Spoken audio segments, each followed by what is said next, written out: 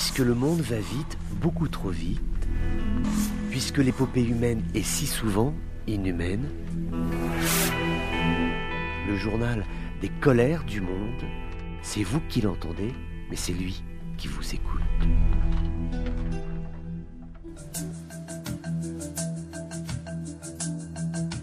Bonjour à tous, bienvenue dans ces colères du monde. Alors que le mois sacré du Ramadan va vers son achèvement, il y a toujours beaucoup de difficultés sur les marchés algériens, beaucoup de difficultés pour les consommateurs quant à la fraîcheur des produits qui sont proposés en vente. Certains sont tout à fait périmés, d'autres sont vendus à des prix qui sont absolument hors de propos. Il vient d'être dit que plusieurs tonnes de produits alimentaires, de substances impropres à la consommation ou non conformes aux conditions de conservation ont été retirées de la vente. Certains produits n'étaient pas facturés, c'est-à-dire qu'ils étaient originaires de réseaux qui sont tout à fait illicites et ils étaient promis à des reventes sur le marché algérien. Heureusement, les forces locales sont intervenues pour empêcher qu'il y ait cette mise en vente de ces produits alimentaires, mais cela rappelle la difficulté aujourd'hui de réguler, de garantir la qualité du marché alimentaire en Algérie, avec toujours, il peut s'agir de viandes qui sont toujours stockées dans des produits qui sont supposés être réfrigérés, mais pour faire des économies, le courant n'est pas branché, l'électricité n'est pas mise, donc en fait les réfrigérateurs existent, mais pour faire des économies, ils sont débranchés, donc en fait ça ne sert strictement à rien. Également les fruits qui sont décongelés, les pommes notamment, qui peuvent être revendues longtemps après avoir été cueillies de l'arbre, aussi les pommes de terre qui peuvent faire l'objet de trafics tout à fait scandaleux, puisque à terme il y a d'abord le désagrément au niveau de la consommation, cela n'est pas conforme, c'est une tromperie envers le consommateur algérien, et puis il y a des risques de maladies qui sont tout à fait réels, qui sont tout à fait sérieux, et le drame c'est que ce sont souvent des maladies qui sont de moindre importance, donc on en parle peu dans la presse, mais pourtant elles sont bel et bien réelles. C'est vrai que manger des produits qu'on a payés très cher, qui sont avariés ou qui ont été conservés dans des conditions de stockage scandaleuses, cela n'aide pas à la digestion, avec toutes les difficultés qui peuvent en découler. Donc voilà, les autorités algériennes ont essayé de sévir à l'encontre de ce phénomène qui concerne l'ensemble du territoire. Des nouvelles de l'ancien ministre et homme d'affaires Mehdi Ben Guerbia, qui avait été à l'origine d'une grève de la faim. C'était au mois de novembre et au mois de décembre 2021. 54 jours d'arrêt de l'alimentation pour protester contre la politique de son pays. Également, un mandat de dépôt avait été émis à son encontre. Et il y a donc toujours des séquelles concernant cet acte politique qui avait été le sien. Il dit aujourd'hui que sa santé s'est gravement détérioré depuis cette grève de la faim. En fait, il ne s'en est jamais véritablement remis. Donc voilà, cela témoigne, cela illustre la nature des rapports de force politiques qui peuvent aujourd'hui exister en Tunisie.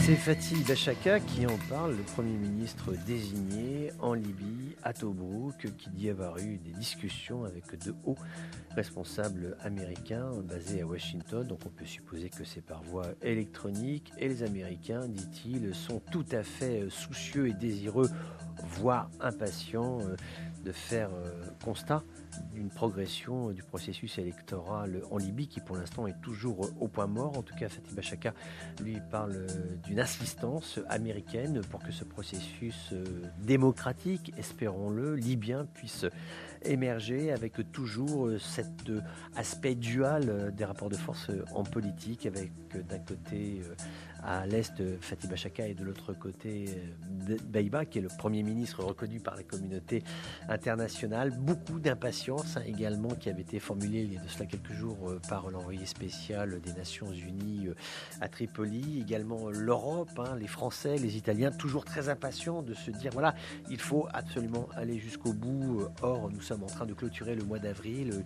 Il était prévu, il est toujours prévu que des élections présidentielles, voire législatives, puissent être organisées cet été 2022 à Tripoli, à Tobrouk, sur l'ensemble du territoire national libyen. Et c'est vrai que pour l'instant, en l'état actuel des informations qui nous parviennent de Libye, rien ne nous dit que ces échéances électorales puissent être honorées.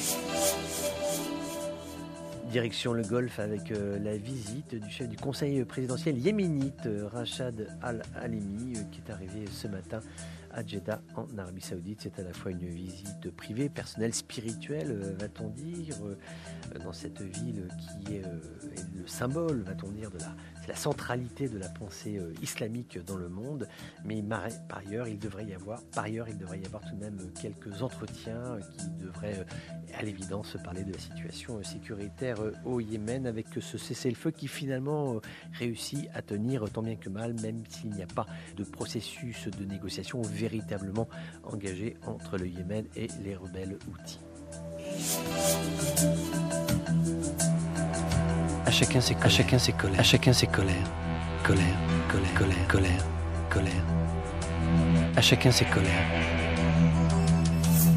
Notre destination aujourd'hui, c'est Paris, où est le siège de l'UNESCO, instance onusienne en charge de la préservation de la culture, que l'Amérique de Donald Trump avait quitté. Et il s'avère que l'Amérique de Anthony Blinken, le patron de la diplomatie qui travaille avec Joe Biden, eh bien, il s'avère que Washington pourrait revenir au sein de l'UNESCO. Et il est un pays qui a décidé d'apporter son soutien à la candidature américaine, en tout cas ce retour des Américains. Je ne sais pas si on peut vraiment parler de candidature, puisque l'Amérique était l'un des grands pays donateurs de l'UNESCO. Eh bien, c'est Israël qui soutient le retour de l'Amérique. Israël qui a eu des relations souvent très difficiles avec l'UNESCO, puisque l'UNESCO ayant mené des recherches archéologiques, et on sait que l'archéologie est un domaine très sensible, très délicat en Palestine, parce qu'elle sert à démontrer l'antériorité de la présence de telle population et de telle autre population.